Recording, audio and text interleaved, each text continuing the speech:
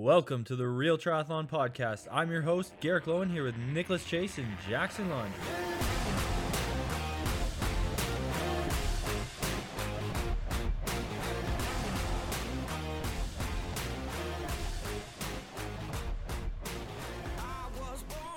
Welcome back to the Real Triathlon Podcast. It's been a while, but we got all the guys back together.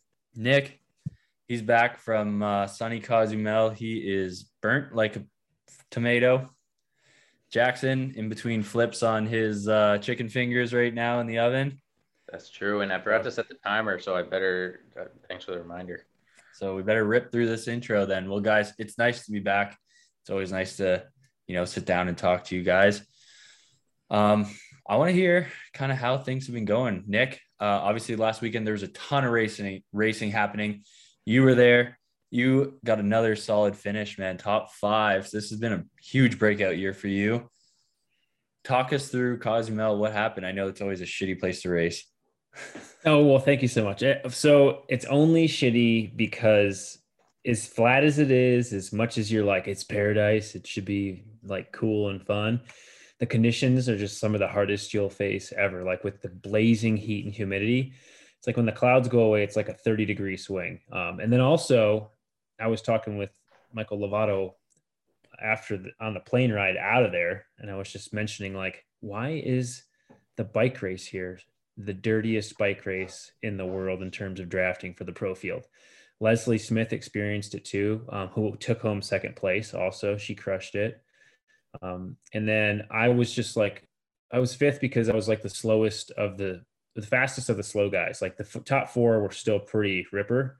None of us after that were running really well. We started, but then we all slowed down. So I kind of used this race as a quick vacation. Was going down there for some athletes that I'm so fortunate to coach. They invited me to stay with them. And like, we went out on boats, we had great meals. I was like, oh man, this is just a vacation race. And then I dropped my bike off in transition. And an hour later, this is probably like 5 or 6 p.m. the night before the race, I get like 3 or 4 messages, pictures on Instagram. Everyone's like, dude, just let you know your tire's flat. And I'm like, mother effer. So I got to go all the way back down, 25-minute drive to transition. And then I'm like, okay, I'll just put a tube in this bastard. Put a tube in there because it wasn't taking any fix a flat or anything. I'm running tubeless. And then that wasn't helping. The pinch flat immediately after about 2 minutes of me pumping it up to pressure with a tube. So after all was said and done, I was like, oh man, my rim tape probably failed. So rim tape had just gotten too thin since I had put it on initially in January over the spoke holes. It was like kind of ballooning in the spoke holes and one of them failed.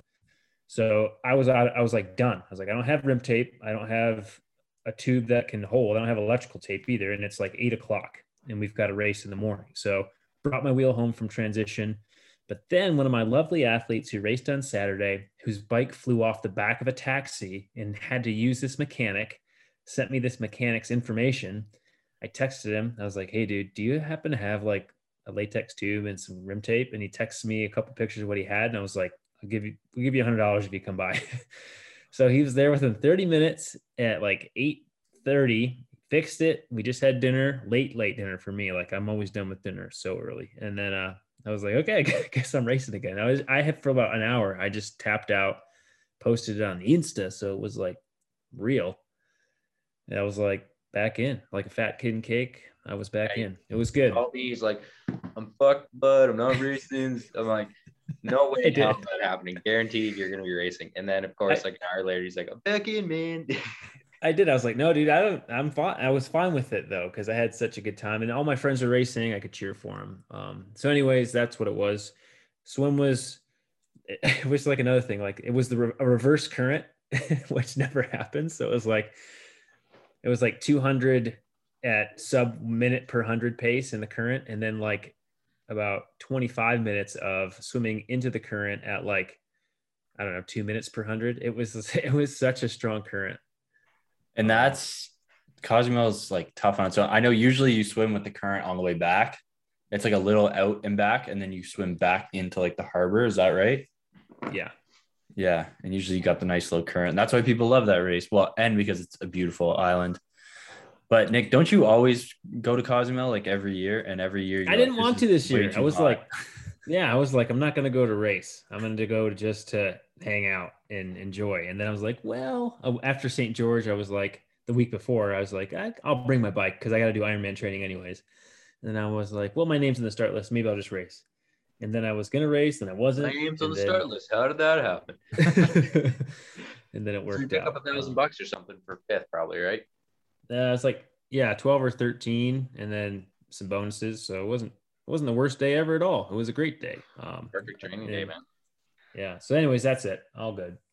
And Yeah. Leslie finished second, like you said. She had one of the fastest runs for the on the women's field, which was still 127 because it was so brutal hot. Yeah. When we were there last And year, it was brutal hot, and I've heard it was even worse.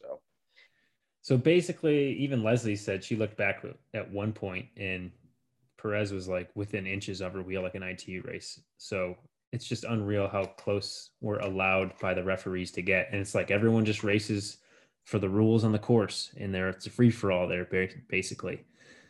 It's just not right. Ironman, and it's been this way since the inception of this race. It's a cultural thing versus us versus probably Latinas. Some of them are just used to draft legal since they grew up with it, and it's hard to turn that off. So it's a bit of a pain if you want to have a good race and try to break away on the bike, but you just know going there you can't. You're just not gonna. You'll break the group up from 17 guys down to 8, but you're not going to get away unless you're Sam Long, that's what he had to do last year. Yeah, it was, not surprising. I swore off that race. Not necessarily all Mexico races because some of them have a few hills, which can at least help. But yeah, other I racing will happened. never race in Mexico, not because of that reason, just because I hate the heat. With ITU, we always had to go down south and race, and it was always so hot, and I hated it. I couldn't imagine doing a half. He And I was passed like, out once on the bike. It's a true story. yes, and on the run. Yeah. So anyway, Yeah. no Mexico for Garrick, but that's all right. But today's episode, let's jump in and talk about what we're going to do today. Okay. Yes. So today we're having a bit of a different mix up. We're gonna have an age group athlete on named Marianne Gillespie. We aren't sure on the pronunciation on that, so that We will might clarify the pronunciation. Yeah. I think it's just Gillespie. Gillespie. Okay, cool. Yeah. Probably. Anyhow, she has a really cool story. She's very successful in business in the real estate industry, but she kind of had a couple of low points. She apparently at one point she was actually kind of homeless, lost her family, was like starting from nothing, built up her career, and then she was very successful, but her health had been a really low priority. She was, she really needed to get back in shape, and she found triathlon, really loved the sport, and she went from, total noob, like nothing, to now she's done an Ironman. So it'd be really cool to hear her perspective on how those two, I look at that as two really amazing things that she's accomplished that are totally different, and how she integrates that into what's obviously a very busy business. She runs, it's called Red Apple Coaching. She coaches real estate agents, helps them through, it's actually very tough being a real estate agent to build up your business. And she helps them to do that. So she's been in Forbes magazine. She was nominated for some pretty prestigious awards, and was it Woman of the Year? Was that what I was reading? She was nominated for it for sure. Yeah, which is incredible. So she's obviously very successful, and probably a lot of our listeners are a little more focused on their careers than triathlon. So yeah, but you can still do an Ironman. She did, and we're gonna hear about it. Yeah, I mean, this is like an overarching theme with most age groupers. I feel like they're focused on their careers. They have full-time jobs that they're spending a lot of time with, but they want to have this healthy lifestyle, and they want to have these goals outside of work. And this is something that I think listening to her story is going to be huge, not only for like motivational purposes, but just learning how someone can juggle that and be successful across all walks of life. Yeah, absolutely. I'm super pumped to hear this story. I love business. Yeah, Nick loves. He's probably going to become a real estate agent after this episode. So this will be the last time we hear from Nick. Taking my test next Thursday. No, he'll just add it. He'll just add it to what he does. So yeah, actually, true story. Nick did tell me he wants to get his real estate license a few weeks ago. He's gonna sell houses. I actually just remembered that. Damn it. He's gonna have a package where they buy a house and 3 bikes with it. Yeah, house, 3 bikes, and they get 6 months free coaching. Yeah. Okay, fine. Moving on. Well, I think that's a good intro. I think maybe we should just roll into it. Absolutely.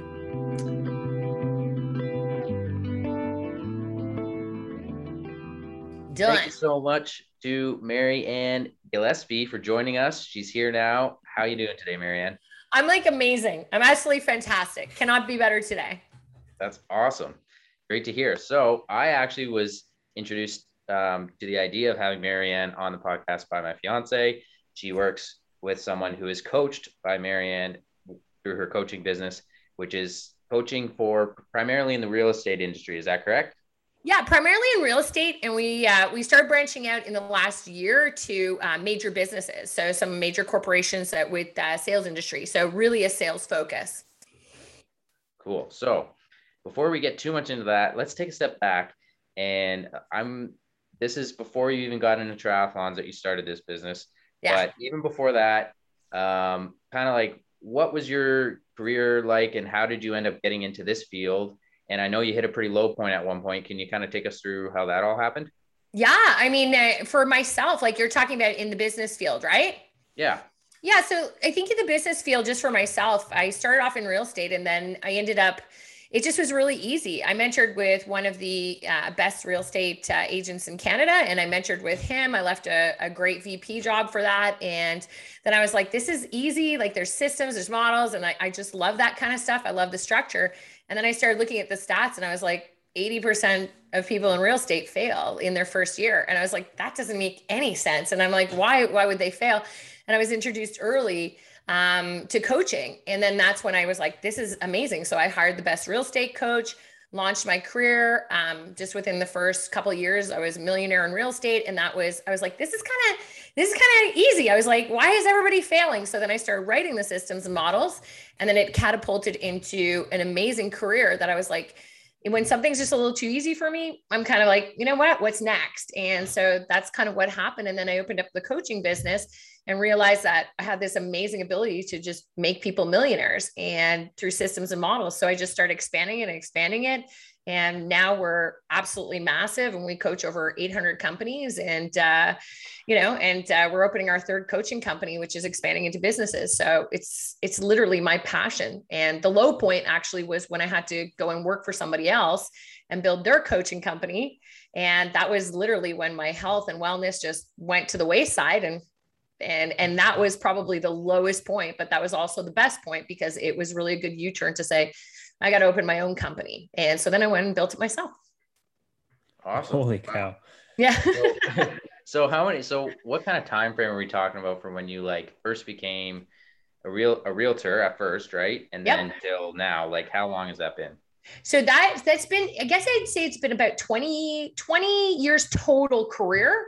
So the total career has been about 20 years now. And I would say just in the last, it's been about 14 years for my coaching company. So that's been really awesome. And really just opening my own coaching company and going out on my own has been about 5.5 to 6 years. So I was doing it sort of part-time while I was building other companies. And then the shit hit the fan, I guess, 5 years ago, where I was like, that's it.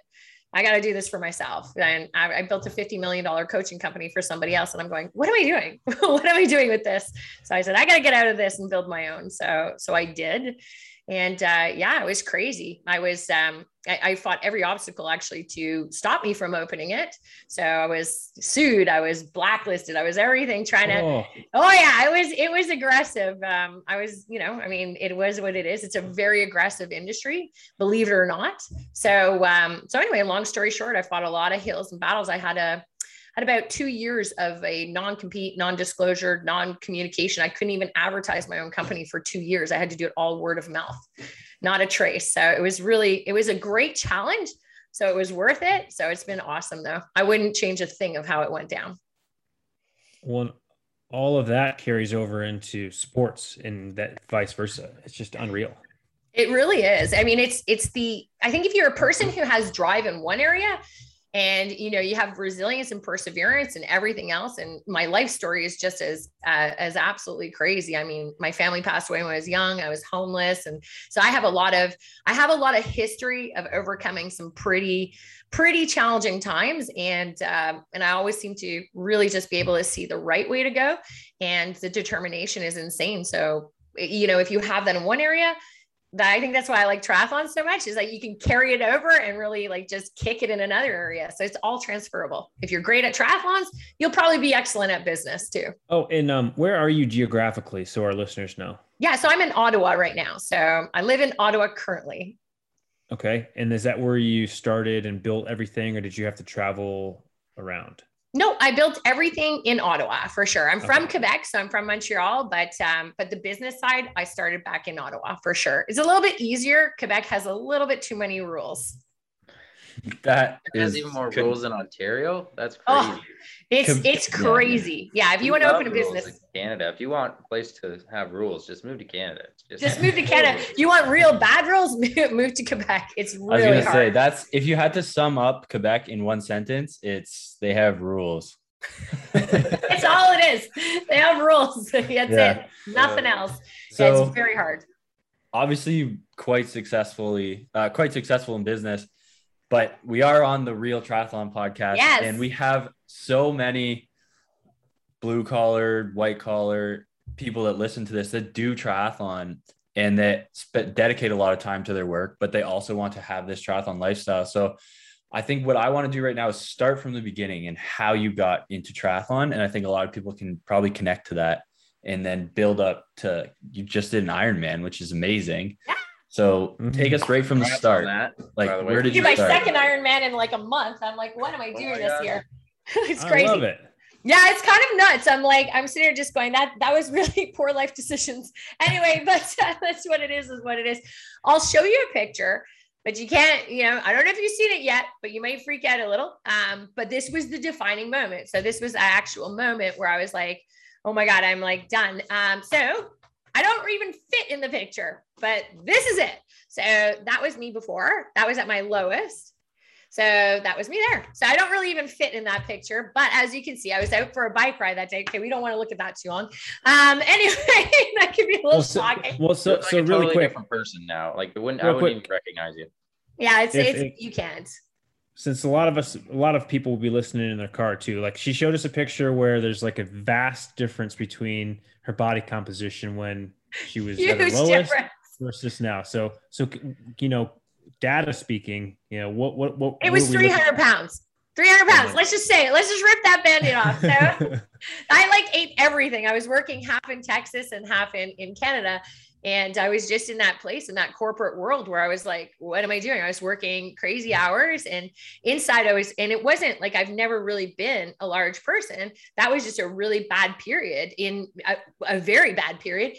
And that just escalated and escalated. And when you're really unsatisfied with one area, you know, everybody can have, I like to think of it as almost an addiction. And, you know, you look at it like that, is like, if you're really unhappy in an area, you're going to feed something. And some people feed alcohol, some people feed other things, exercise even, and other people just go into a different realm. And I just was traveling so much. So I ate everything, like literally friggin' everything. But you know what? And then next thing you know, I was out for a bike ride with a group of friends, and I was like, you know, and I don't know what it was. I guess it got out of control. And I looked and I saw that picture and I went, oh my God. And I was like, what is this? And what happened? And it was just that exact moment of that exact picture. That was the U-turn where I was like, I got to leave this lifestyle. It's not healthy.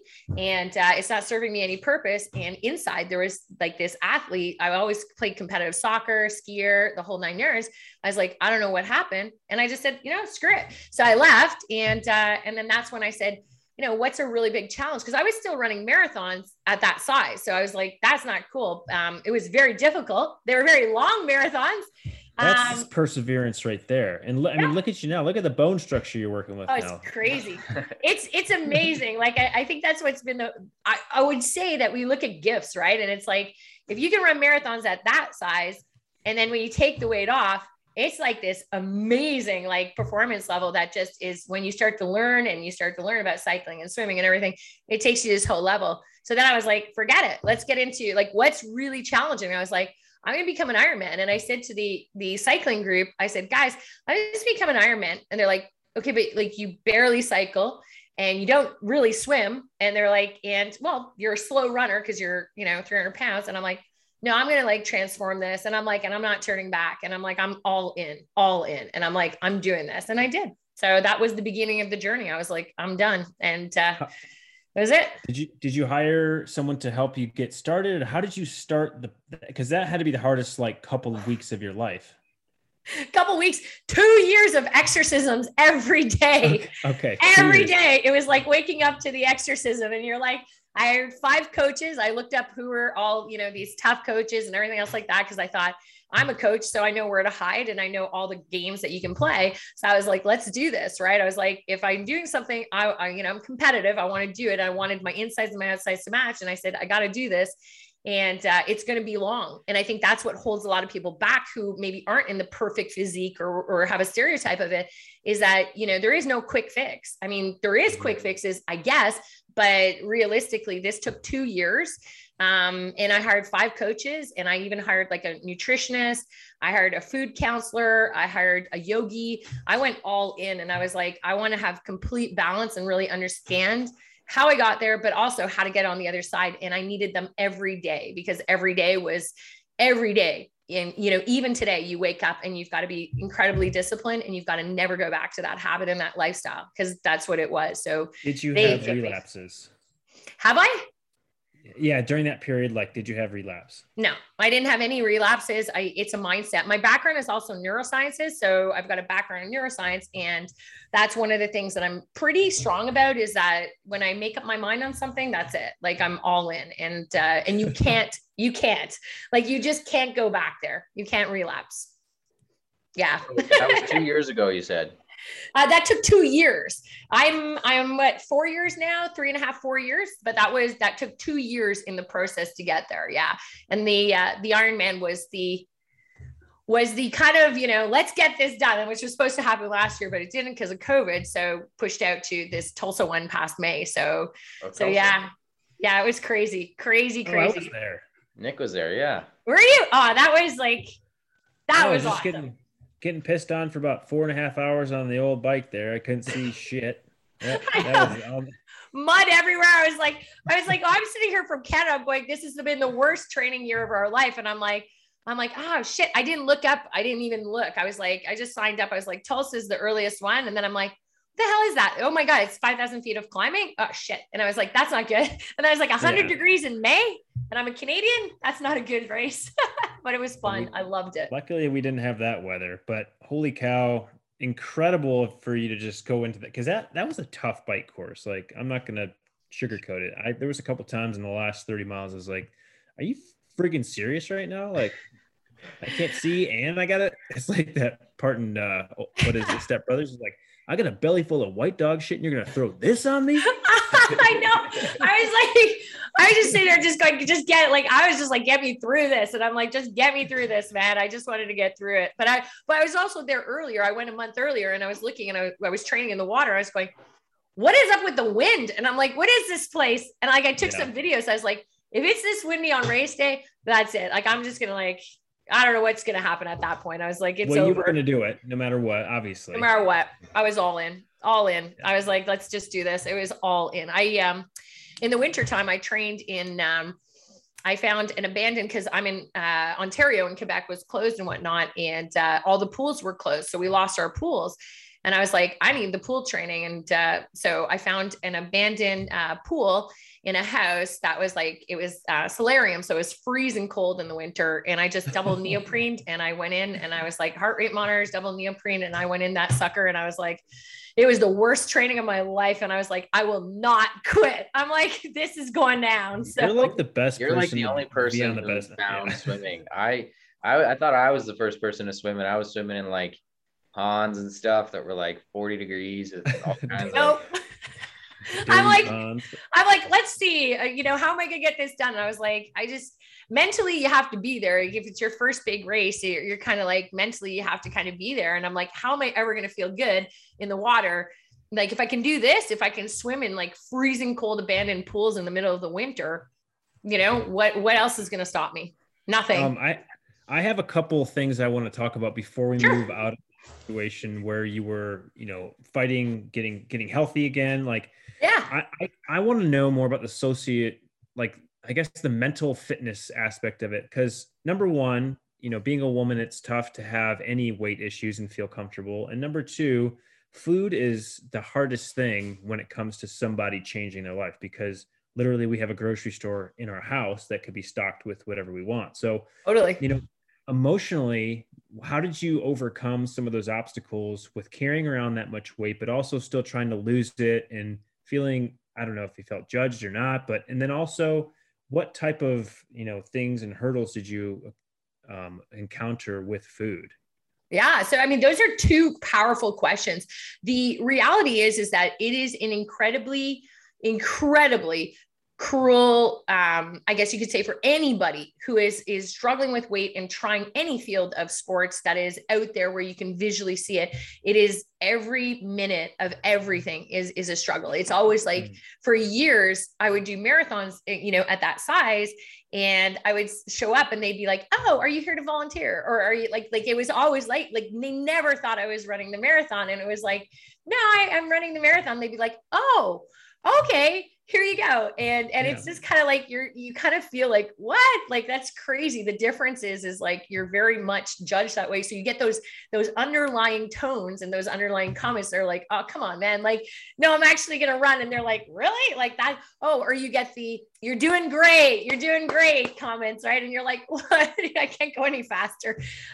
So you get a lot of that. And in the period of losing that weight, it was insanely hard to convince people. But a lot of people who know me know, if I set my mind to something, they didn't know I would come this far, which is really quite fascinating to a lot of people that are watching me and my progress. But anybody who knows me knows I've just been through hell and back in my personal life ever since I can remember. So it's like, that's ingrained in me. I wasn't going to quit, but the judgment is really tough for any female that struggles. Even if you're a professional and you have a baby, kind of like Miranda, like, right, she has a baby and she comes back and like they have weight issues, and it's like, people look and they're just like, and they're like, "Oh yeah, and it's very physical, so you can't hide it." And tons of people have issues, in the sports industry. You just can't see them. So it's kind of like, whatever. This one you can see, you can feel it. Every freaking mile hurts. Everything is terrible. And then things aren't fitting and things don't, nothing feels great. So it's kind of like you're battling the insecurities, and they're visual, but you can also, if you're a very susceptible person, you can see everybody's looking and they're like, "Oh, good for you. You're kind of doing it." And it becomes kind of weird, because if you're competitive, you're kind of almost obsolete, because they're like, you're too overweight or whatever. So you have to deal with the punches. And I guess I'm kind of that person that's like, my bike, I look at it and I've learned to love stuff. Like, I'm like, hey, you know what? I love the underdog. I love the person who you never see coming, and they just kind of go. And then all of a sudden it's like, where did they come from? And that's kind of, I said, that's what I'm going to do. And I know where I'm going. I'm very confident in where I'm going, and I'm very confident in what I do. So I didn't really let that get to me. So, but it was very hard, and it's I talked to a lot of females, and I get a massive quantity amount of females reaching out to me, who know my journey, and they're like, talk to me, like, help me out here. This is a really difficult time, and you can't even find like wetsuits. Like, literally, I'm a size 6 right now, and I'm an extra large in a wetsuit. Like, that's just a messed up industry. Like, there's not even wetsuits like size 6, and I have to order an extra large. That's kind of messed up. So I think the industry might need to change a little bit. I don't know if I'll be the one to do it, but I think that, it's getting more and more comfortable, and more females are doing it. So that's the answer to your first question. Yeah. Thanks for sharing that. I coach a lot of athletes, and I know that that's a struggle. And honestly, even when I was just at Cozumel last week and watching, because there was 2-day races, I could see the run course right in front of the house. Like, there was some big women and big men. And like, all I could think to say was like, I am so proud of you for being out here right now, because I could just tell how hot I was just being a spectator. So that struggle had to have been intense, and weaker minds can't do it. You can't, and it's terrifying. It's really terrifying looking around, seeing all these like great fit bodies, and you're going, and it is, you're just going, okay, am I going to die? Am I going to die? And I was like, and I remember I did Muskoka, and I was in the water for Muskoka. It was my kind of first intro to it. And I was like, I can swim. I know I can swim. I'm like, I don't need a wetsuit. I can swim. I got this. And then it was me and some 80-year-old racing at the end. It was like, it was terrible. I was like, and of course everybody's like, oh, it's because you're larger. And I was like, no, it's because honestly, I did what a lot of people do at the beginning. They underestimate how much swim training you actually need. And that was terrifying, but it's like the misconception. So it's, it's kind of hard. It is hard, but I think it's also, at the same token, it can be incredibly inspiring to do interviews like this, because I was 300 pounds, and you know what? I fought hard to get where I got to, and it is totally worth it. You did it all. Yeah, totally.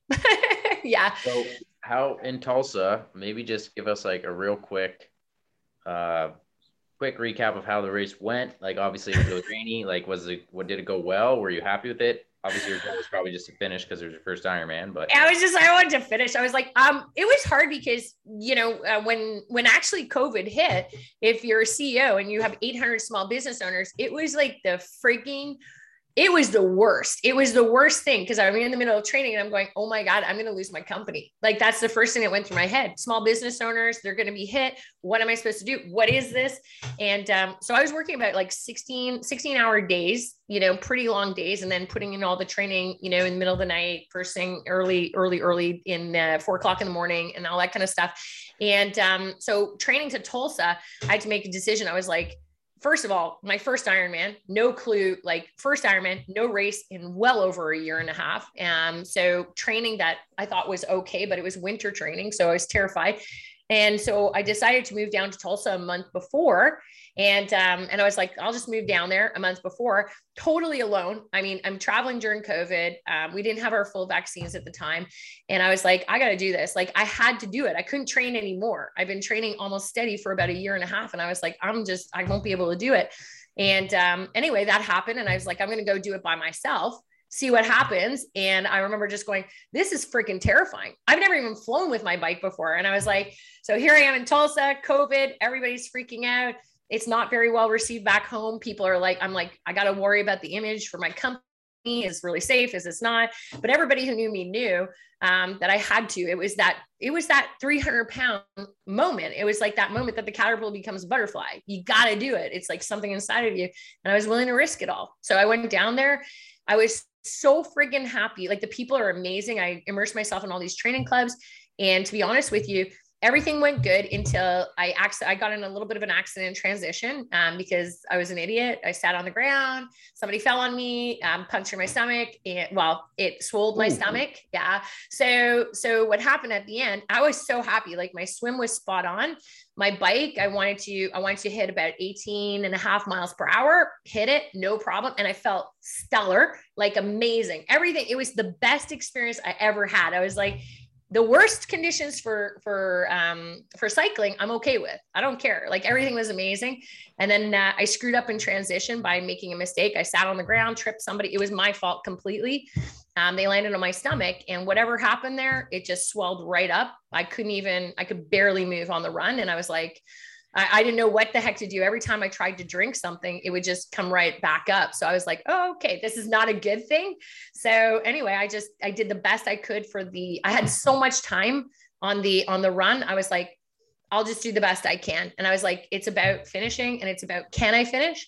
And I did. So I was like super proud of that. But I had met Mike Riley and those guys beforehand. And so they gave me some great advice in the bike area. And they were just like, just keep through it. Whatever happens, happens. It's your first one. So just get to the finish line. And I just was like, I was all by myself. And I'm like, when you're all by yourself and you're freaking doing that stupid marathon, and you're like, and you're in pain and you can't run, and you're sitting there just going, this is like going to be the worst 26.2 miles of my freaking life.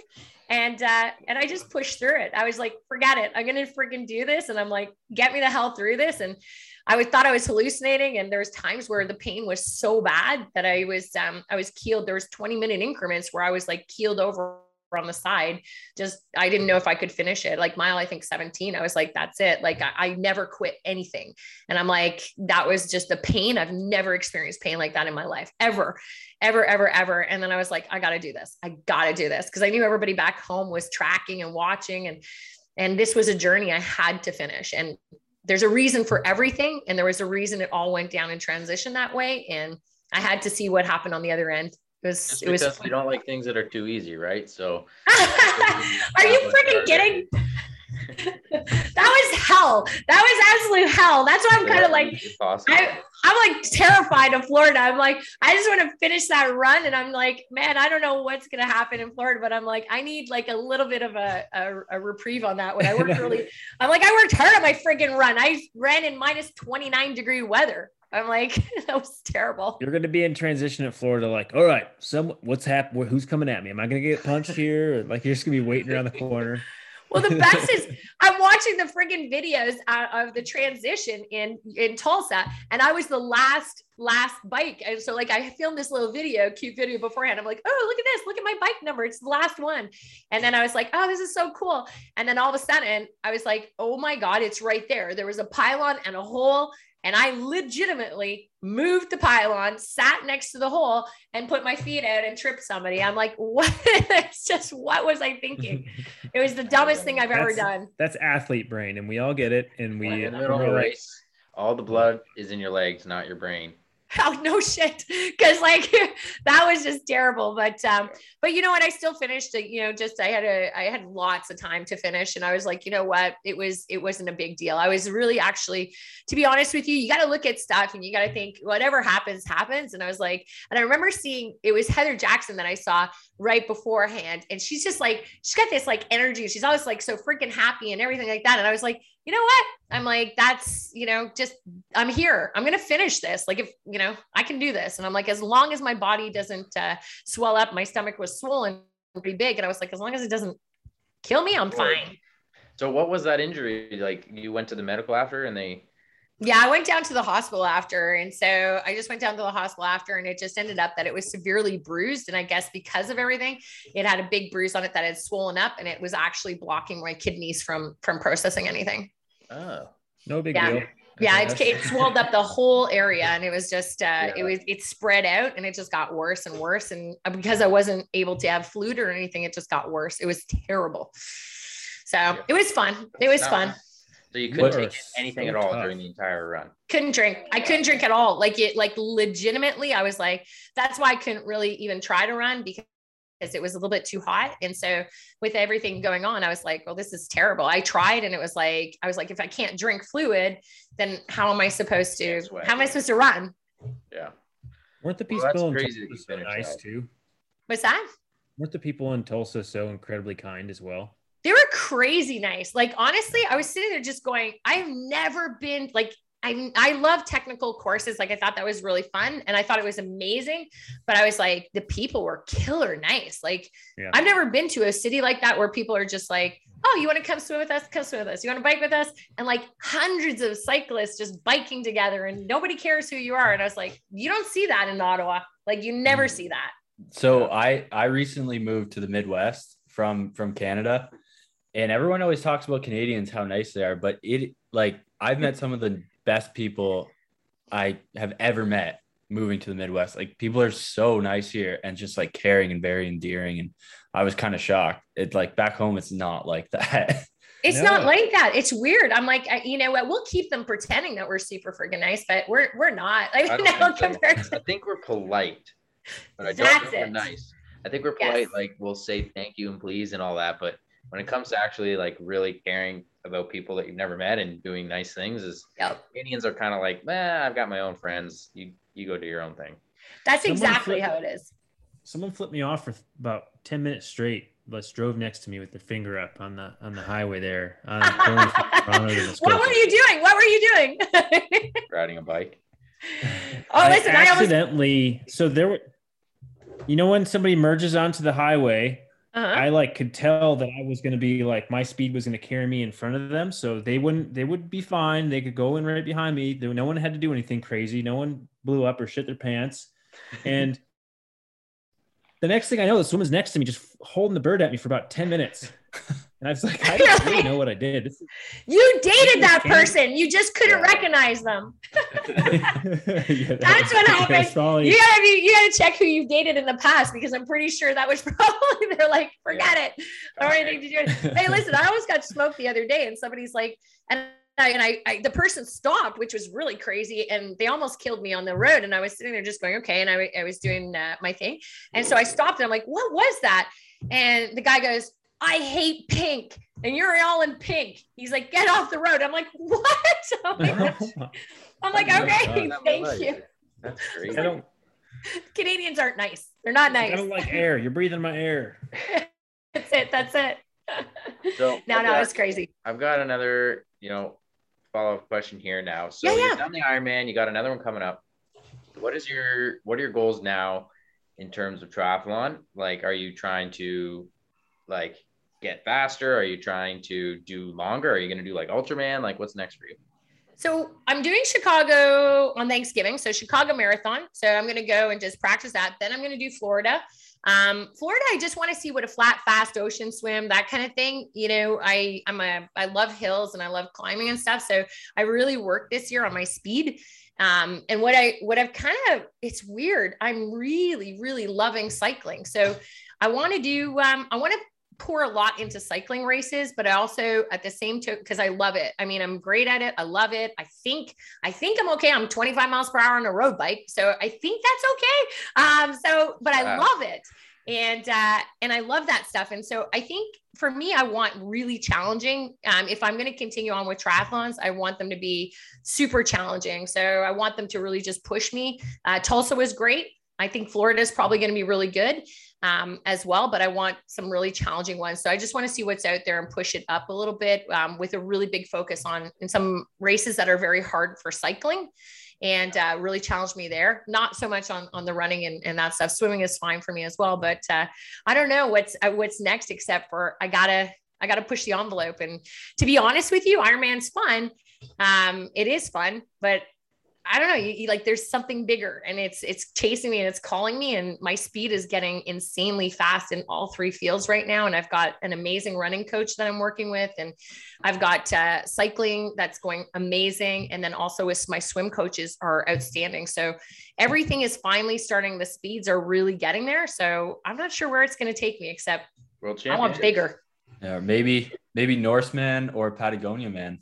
I was thinking of Patagonia Man. I was reading that one and I was like, it appealed to me because I've always wanted to go there as well. And I was like, that one got me. So that's a very big possibility. Nick's done it. Well, if you need help with logistics for Norseman or Patagon Man or Swiss Man or Kelp Man, let me know. Okay. I'm leaning towards Patagonia because that's honestly, there's something about it that's just, it feels right. So I'll definitely reach out for that one, but something challenging. Gotcha. I mean, bigger. Yeah. Cool. Well, boys, what do you think? We've pretty much learned how to be resilient here, I think, no matter what. Eric you learned how to be resilient. And he's coming back, so he'll be crushing it again. We've all gone through some stuff. We've come back. So, I mean, I think you've taken the cake for sure, but you have to, I think something that Nick had said, there was a question that Nick asked about the people who have careers. That's something that you really have to hone in on. Like anybody we're seeing a huge emergence, or at least I'm seeing it with females. We're seeing a ton of females who are like, not just the body types and changing and lifestyles, but we're seeing it's this whole generation of women like me who are like, they're business owners, they're CEOs, we're powerhouses in our business life. And we're finding that chase to the triathlon world is like freaking alluring. Like we work extra hours in business. So it's like, we're okay with working the extra hours, putting in for training. You can never be too great. The triathlon world is like, sure, you might've done really well in one race, but there's always somebody who's going to do better. And there's always some area that you can improve in. So it's like this constant, it's the perfect parallel to business women. It's perfect. And you're seeing this launch where it's like getting insane right now, where a lot of the women, I mean, I'm seeing it in my city, it's insane, the competition. I mean, in Ottawa, I've never seen so many strong triathlete women that are emerging, and they're just like, they're jonesing on it. They're loving it. And they're like, let's do this, because they're taking the business and they're crushing it. And like I said, we don't mind, 16-hour days at work and then hammering at 16 hours a week in training. It's not that much of an adjustment, believe it or not. It's the challenge is alluring. It's very, very awesome. Do you have kids? Nope. Okay, Nope. Helps a little bit. Helps a little bit, but I own 3 companies, right? So okay, you've got 3 kids. I have 3 kids, and and I have a lot of staff. So it's like, I don't know. I do agree, though. I think it would be really difficult if I had kids. But I have a deaf dog. Does that count? Well, if you had kids, you'd probably have about 6. I think it's hard, but a lot of the chicks that I hang out with, they're legitimately like, they are moms and stuff like that. And they're hardcore. They're probably as hardcore as you can imagine, because it's like, they're used to all this drama and this stuff. You're just adding another layer to their schedule. And hearing you talk about like the women in the sport is awesome, because I know we need more women in this sport. Is incredibly underrepresented. I think the stats is like 70-30 men or something. You guys can correct me on that, but it's something like that. So having a good role model like you, and that's obviously one of the reasons that we do like to get women on this podcast, is for people to see that like it's doable, and motivate. It's totally doable, but it's also like, I think in Tulsa, I think it was something like 15% of the field, or it was very low, the number of women. Like the ratio was insane. And I remember I was going into the swim area, and I was, to train, and it was like this group of people, and I think there was like 25 dudes, and it was me and one other chick. And we were like, okay, we're like, that's interesting. But then it's also, the coolest thing is you're seeing the merge. Like I was just watching the Worlds, and you're seeing the highlights. No offense, but the highlights are going a lot to the women. It's really freaking exciting seeing some of the women, like, we love dudes, that. Yeah, you guys are great. I mean, I'm not going to say you're not amazing. You're totally freaking spectacular, but you're looking at the women and you're going, that's some pretty badass women out there that are raising the standard, and they're kind of, and they're all different. So it's like, if you like one, you probably wouldn't like another, but like people can resonate with them. And it's like, it's all these different types, and they're fiercely badasses. And it's like, how can you not be inspired? And, I don't think it's too far off before you'll see, possibly the times even start to come closer together. Yeah, I think that's true. Sure. I mean, Lucy Charles was almost under 4 hours at St. George. She definitely finished ahead of a lot of the men. Like she did, the pro men. So it's amazing. Who's your favorite pro female triathlete? So, I mean, there's two. I mean, I do Heather Jackson, because I think she's raw. Like she is just really like, she's got that killer attitude. I think she represents what I think triathletes really are. She's got that lifestyle. She really digs it. She's pretty cool about it. She's really happy about things. And then you've got the GOAT, which is Lucy Charles. And she's just literally, I mean, she's that unreachable, that person who you're just like, the dedication, the motivation, the drive, the determination. I mean, you see that woman and you're just like, you're so inspired by her. So like those two represent very different athletes, but at the same token, freaking inspiring. And I mean, you can't ask for, I mean, you look at Lucy Charles, I mean, look what she's doing with the battle braids and the cute stuff. And she's mixing this femininity into the field where she's truly feminine, which I think is something that, I don't want to get too controversial, but sometimes, you can look quite masculine as women in triathlete world. Like, the body types and the builds can be very intimidating to it. So it's kind of nice to see Lucy Charles, who's incredibly feminine, but also incredibly fierce. And so she's really bringing that young girls. And when I was in Tulsa, the young girls who are standing on the side of the road with their dads, when we were cycling, all these young little girls are screaming and they're just going, yeah. Every time they saw a female on a bike, they screamed so loud at us. It was incredible. And they were like, oh, there's a girl. And you can see them and you're going, that's what I think some of those pro women are doing to the industry. They're really like, they're doing it. They're drawing attention. I think that's a great point. And one of our members of our team, Leslie Smith, she she kind of brings up a point regularly when we're at races about the personality differentiations between the men and the women, like how the men get together and talk, or the personalities we display versus the women personalities, and how Leslie would sometimes say like, oh, well, she would just be called a bitch if she talked like Sam Long or something like that. Yeah, So yeah. I see some of that starting to change a bit though, but and to your response to Lucy Charles Barkley, like, she absolutely checks every single box in terms of marketability, feminism yet fierce, and then also being a truly lovely person. And I think, not to take anything away from Daniela, but Daniela had all these things too. But the only thing I felt like I never got with Daniela is I never got to know her through anything social media wise. And Lucy is very, very out there for the world to see. So, and what I've noticed now is Daniela is starting to post more of her like lifestyle hiking stuff, and I really am enjoying that, because she's always been a bit of a closed book, like, and I think she's probably a lovely person we'd all like to get to know. So she's not bad, but you said you're a bit out there and controversial. You're kind of, you're not afraid of it, but I will tell you, like, Lucy Charles Barkley has a great social media team. You ping her up, you say, hey, listen, I'm doing my first Ironman. I'm like super nervous or whatever. I don't care if it's her responding or not. You get a response.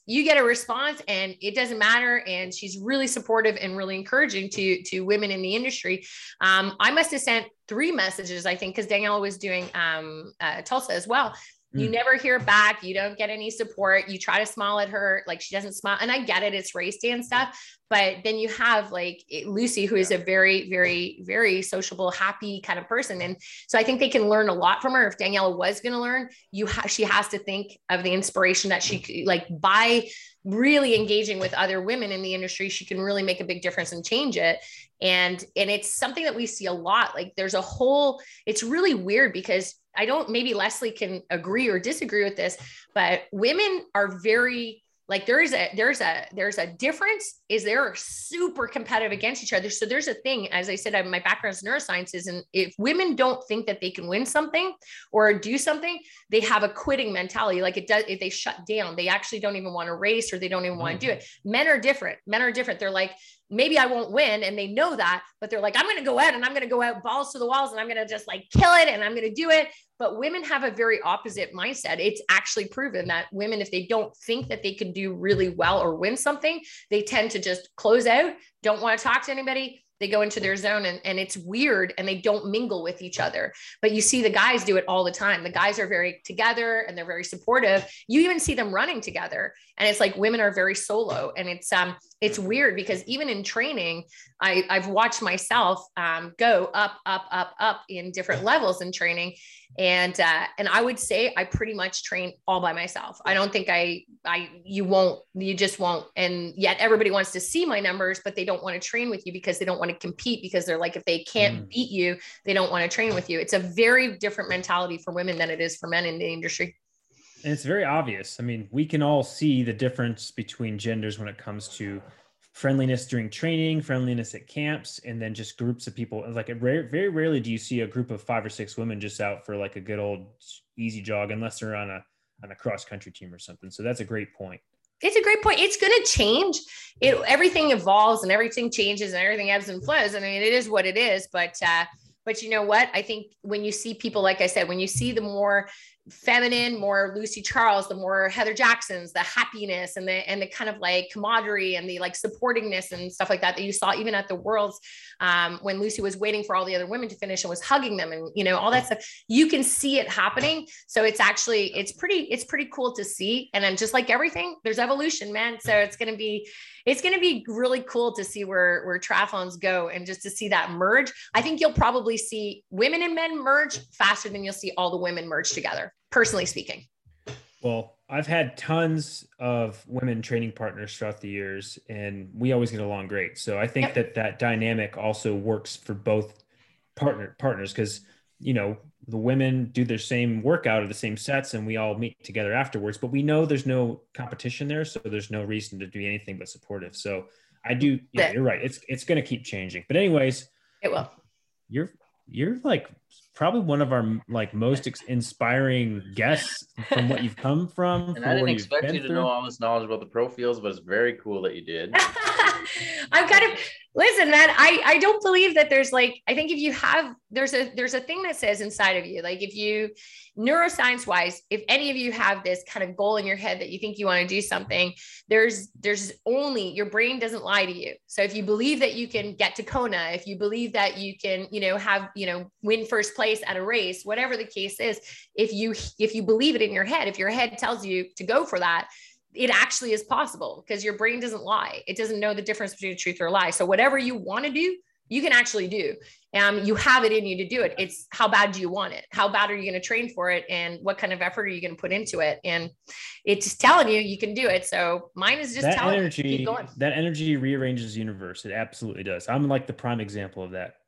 Yep. Exactly. And that's the thing is it's like what you throw out and what you believe, it's all possible. There is no friggin' limit. There's no limit at all. I mean, you're seeing, what was it? A 66-year-old woman yesterday, a 66-year-old Paralympic woman finished a marathon in 3:30. That's unreal. Yeah. Like, how is that possible? And, you're looking better nutrition, better training, better thing, but the mindset of the people who do these incredible things, somewhere along the line, she says, I can do this in under 3 hours and 30 minutes. And she did. And you just said friggin'. So good job. Yeah. I wanted to say something else, but I'm going to totally, it was brought up saying the F-bomb is not classy. So that's good. Now it's really awesome. Thank you so much though. Thanks, guys. For all your knowledge, your story, your, excitement about the sport. We love it. And, we, like Eric said, we love when women who have experience and who are like really motivating come on, because we're just a bunch of dudes talking, and we like our female listeners to have themselves represented as well. So that's really great. I think it's great. You know what? I'm hoping we're going to get this out to a lot of women. So do it. Where can people find you? We'll put it in the show notes, but where can people reach out to you if they want to? Yeah, they can just find me on Instagram. They can just go Marianne Gillespie. I'm all over Instagram. It's not hard to find. And my company's name is actually Red Apple Coaching, which is my prime company. And then also Girl Abundance is the newest company that we're opening, which is 100% mentorship to females in business. So, awesome. Oh man. Yeah, there's no stopping, man. You get one circle at this world. You get one life, you get one shot. So you gotta do everything that you want to do, because you're not going to get a second chance to do it. I'm a better person because this episode. I hope so. I'm just buttering you up so I can get some tips on Patagonia. Okay. You can have all the tips. I'll even make sure you get an entry and you can avoid all the lines. Okay. I kind of like that. You know what? I got this on record. So yeah, promise. I'm just going to hit you guys up later and figure out, like, at some point I got to give up just being on a road bike and really go for a big girl bike. I think so. So I got to figure that out for 2022. Apparently I have to order soon. We'll set you up with that for sure. I love it. And, we'll probably chat about that right after we're done recording, but we should probably cut this off for the listeners. Sure. This part of it anyways. Thanks so much, Marianne. It's been awesome. You got it. Thanks, guys. Well, that was an awesome episode. She's definitely an inspiration. She's so not overly, but she's always super excited. And I feel like that's something, having that level of energy, if you're going to do that much stuff, it's good to have that level of energy. But one big thing that I kind of took away from that, and we didn't touch on it a lot, but she did mention how she has all these coaches, how every time she starts something new, she immediately seeks out coaching, and she immediately seeks out, like advisors. And I think that's something that a lot of people that go into something, like she said, like with real estate, I don't want to speak too much to that because I'm not in real estate, but a lot of people try something new and they think that they know it, and they don't want to be told that they're wrong, and they don't go after something like that, and they don't seek out advisors and people that know what they're doing to help them. And they really miss out because of that. So that's something that can definitely be translated into sport. Like the most successful athletes have coaches, have advisors. Doesn't matter how much they've been in the sport and how much they think they know, they always have someone looking in. And especially if you don't know anything about the sport, get yourself a coach. Yeah, it's pretty easy to kind of work through it mentally. Like, people have been there, they've made the mistakes, they've learned, or they've learned from other people. So you might as well learn from them. But yeah, I agree. It's really cool that she jumps in and tells the people finds the best coaching team and goes for it. And then all you got to do is focus on putting in the work. So that being said, we have coach openings on our Real Tri Squad coaching. I'm not taking on athletes right now, but Garrick, honestly, I'm taking on a couple athletes. I've had a few athlete slots open for a couple months now. If anyone's interested, reach out on Instagram. It's fine, but Nick only has 30, so he can take on another 10. Yeah. But so one thing before we wrap that up, one thing I did want to say is, man, I love doing this podcast because we get to talk to awesome people like that. And, that's not someone she's not a professional athlete, but that was probably one of the best conversations we've had on this podcast. And we say that a lot. And that just goes to show like why we got into this podcasting business, quotation marks business. But yeah, just for conversations like that. And it was awesome. Yes, I agree. It's a super cool conversation that we've had with her and people that we would never talk to or never had the chance to get to know otherwise, which is awesome. And she had a huge amount of knowledge about, some of the pro athletes and role models in the sport, which is super cool. But yeah, I mean, really cool. And she's just going to keep getting faster, especially when she gets on a time trial bike. She ran a road bike. I feel like we're going to have her on in like 2 years and she's going to be like, I won Kona my age group or something like that, or she's doing Ultraman. Interesting to see where she takes it because she's obviously going to just keep pushing. Yeah. I mean, running 3 businesses, training 16 hours a week, that's nuts, but it's crazy. Does she sleep? We forgot to ask her that.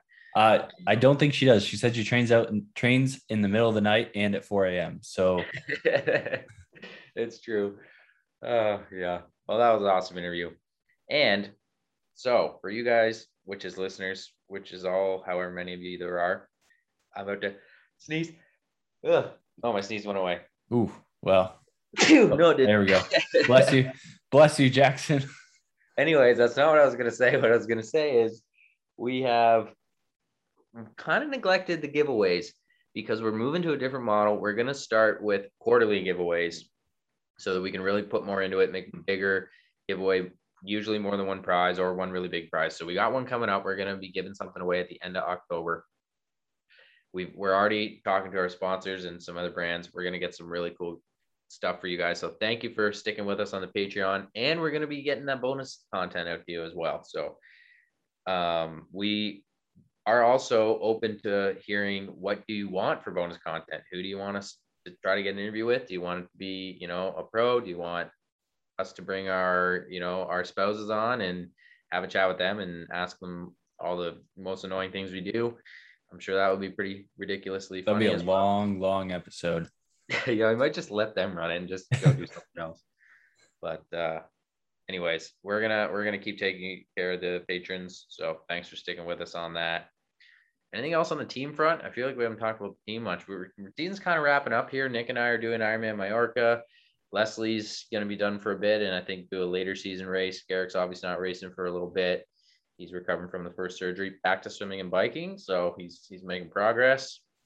Yep, and after the second surgery, we're going to start doing some YouTube updates just to show what the journey back is like, because this is such a common surgery that a lot of people get. And I think a lot of people think they don't, or a lot of people don't get this surgery because they think it is career ending. So just having that documented. So if someone comes up through the situation, they're like, oh, it's not that bad. Assuming I get back to racing, or it is that bad, but whatever happens, we're going to see it. Exactly. But the only competitions Garrick's going to be in anytime soon is with me golfing this weekend at our Stag and Doe weekend for my wedding. So who do you think's going to win that? Garrick or me? Put your guesses out there. I don't know. I feel like Garrick is going to be pretty tough. I haven't come across any triathletes who can beat me at golf yet. I'm not that good, but triathletes typically really suck at golf. So we'll see. Yeah, I don't even know if I can hit a driver right now with my hip. So I may only be playing short game. We might put you up on the front tees and just have you do a nice little half swing and on the youth tees. The youth tees, yeah. The fairway. Anyways, I think we're done. Is there anything else you want to add to that, Garrett? No, stay tuned. Yeah, I can't wait to watch Jack race in Ironman. I've seen Nick do too many of them, and he's doing another. So, oh God, yeah. Oh, little tiny update on that. I rode 180K today with 3 hours at Ironman pace. So that was just lovely. I got through it, and that was that. And then tomorrow I'm running 33K with 25K at Ironman pace. So those are my two biggest, bikes and runs preparation. And that's mostly probably more mental training than anything, just to get through those. So nice. That'll be it. And check out my Instagram to see how I'm doing in the lead up, because it's a different thing for me. So I'm pretty excited. Yeah. And if you enjoyed the podcast, please leave a review for us. That would be awesome. It really helps us out. And share it with your friends. We had Talbot share it last week, and that was awesome. It increased our regular listening rate by 50%. So, yeah, really? Yeah. It's awesome. Sweet. We just got to start bribing people to, hey, bud, give you $50 to yeah. Yeah. So shout out to Talbot. That was our second most ever downloaded episode, was from last week. So sweet. Awesome. All right. Well, Jack, until next time, peace. I got ish to do, flying through the sky in my parachute, dancing on the couch like I'm Tommy Cruise on a one-man mission trying to see it through.